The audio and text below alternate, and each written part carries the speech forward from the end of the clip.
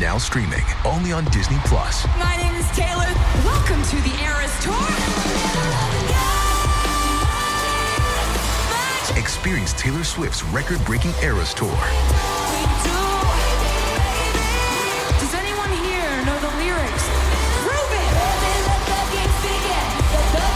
Taylor Swift The Eras Tour, Taylor's version, with 4 additional acoustic songs.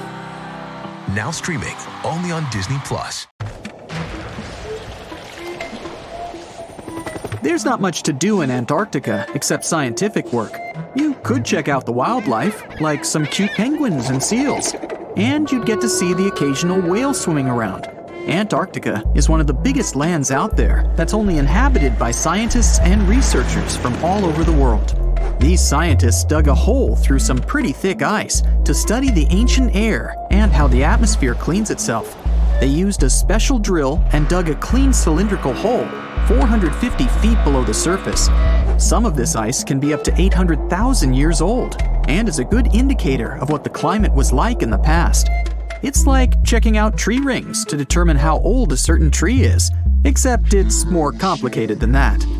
After the effortless digging, they decided to drop some ice to the bottom of the hole to see what would happen next. They heard some really unusual sounds.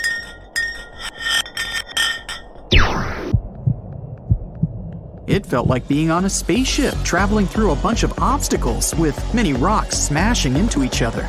The pitches changed over the quick descent of the block of ice, ranging from high pitch and ending with a low heartbeat-like sound.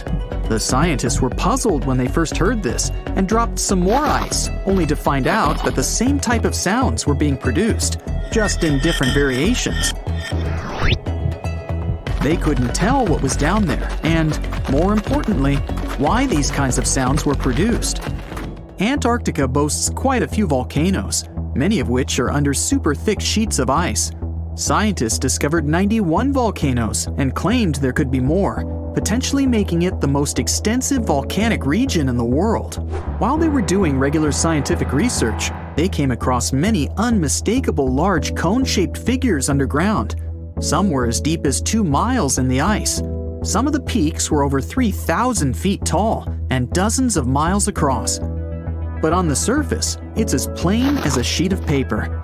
They may have dropped that block of ice inside an actual volcano that they were standing on, but it's unlikely. Even though the underground volcano presence was discovered by accident, there's a small chance they were actually standing on one where they had their workstation set up. It's more likely that they worked in an area where studying ancient climates is easier and less dangerous than other places. They collect ice samples and study them in a lab. It's like discovering a prehistoric insect embedded in amber millions of years ago when dinosaurs used to roam the land. But instead of little bugs, scientists study ancient dust, air bubbles, sea salts, volcanic ash, and anything else that may have come from the environment. They can practically tell how the climate was during that time. These ice samples might show that Antarctica's western ice sheet melted when the Earth's climate warmed up. If it did, then it's likely to happen again. That would mean sea levels rising, affecting coastal cities and small remote islands. But scientists aren't sure it's true, despite some evidence to back it up. The process of studying ice samples can take a week or even a year, depending on what they find. They crush or melt the sample bit by bit. And like those tree rings, the deeper the layer, the further we go back in time. In order to study ancient bubbles trapped in ice, researchers have to crush the samples under a vacuum hood to keep the air out while extracting the air and putting it in vials. There are various instruments and devices to study the ice samples, but because it's so sensitive to damage, each measurement must be in a clean room setting so that nothing gets compromised. The scientists have to wear proper bodysuits and many layers of gloves and constantly get ventilated. Even something as tiny and insignificant as a fingerprint can ruin a sample. They look for certain patterns to see changes in the atmosphere's composition and temperature. But dropping a few blocks of ice down a hole wouldn't be so bad. The reason why it made such a peculiar sound is the same reason why a moving car sounds different when it's honking than when it's stationary. The scientific word for it is the Doppler effect. It's an obvious change in the frequency of a wave with respect to an observer who is moving relative to the wave source. The effect doesn't mean the frequency of the sound changes, it just shifts. And this can be said about other types of waves, like water and light. But sound waves are the most popular ones when it comes to the Doppler effect. So, when the scientists dropped the ice block down the bottom of the hole, the sound waves traveled back up and bounced around the narrow tube where they drilled. That's why they got the pew pew sound. Let's not forget that this ice block traveled 450 feet beneath us. Oil ships dig holes in the oceanic crust that go thousands of feet beneath the Earth. The Kola Super Deep Borehole in Russia is the deepest hole ever made by humans. It goes more than 40,000 feet below the surface and took almost 20 years to reach 7.5 miles. Below it is only half the distance to the mantle. In terms of the whole Earth, this very deep hole is literally scratching the surface. This wasn't a hole to dig for oil, and wasn't in the ocean either. The drilling was stopped in 1992 when the engineers found out that the temperatures were 100 degrees Fahrenheit higher than they predicted. And then it was abandoned, and it's just been a barren hole now.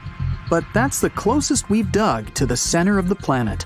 The scary thing is that some of the workers on the site could hear voices coming from within.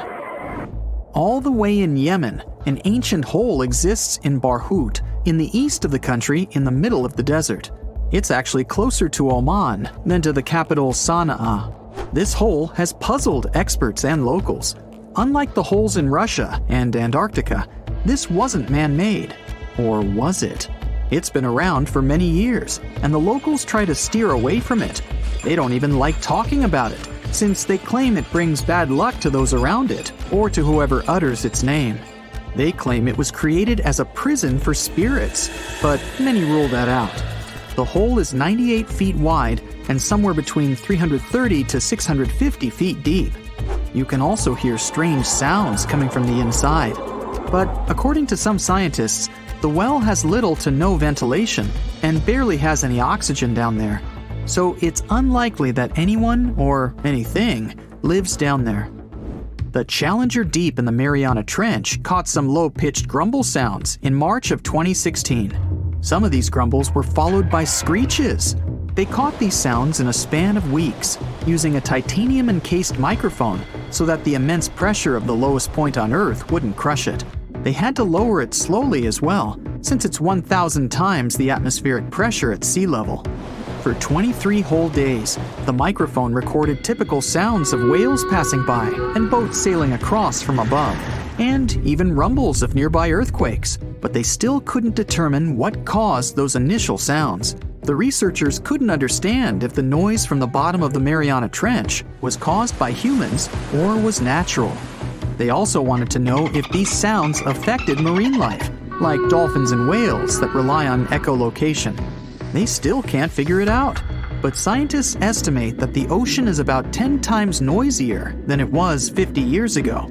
With technological developments in shipping, submarines, and underwater construction, the ocean will only get louder with time.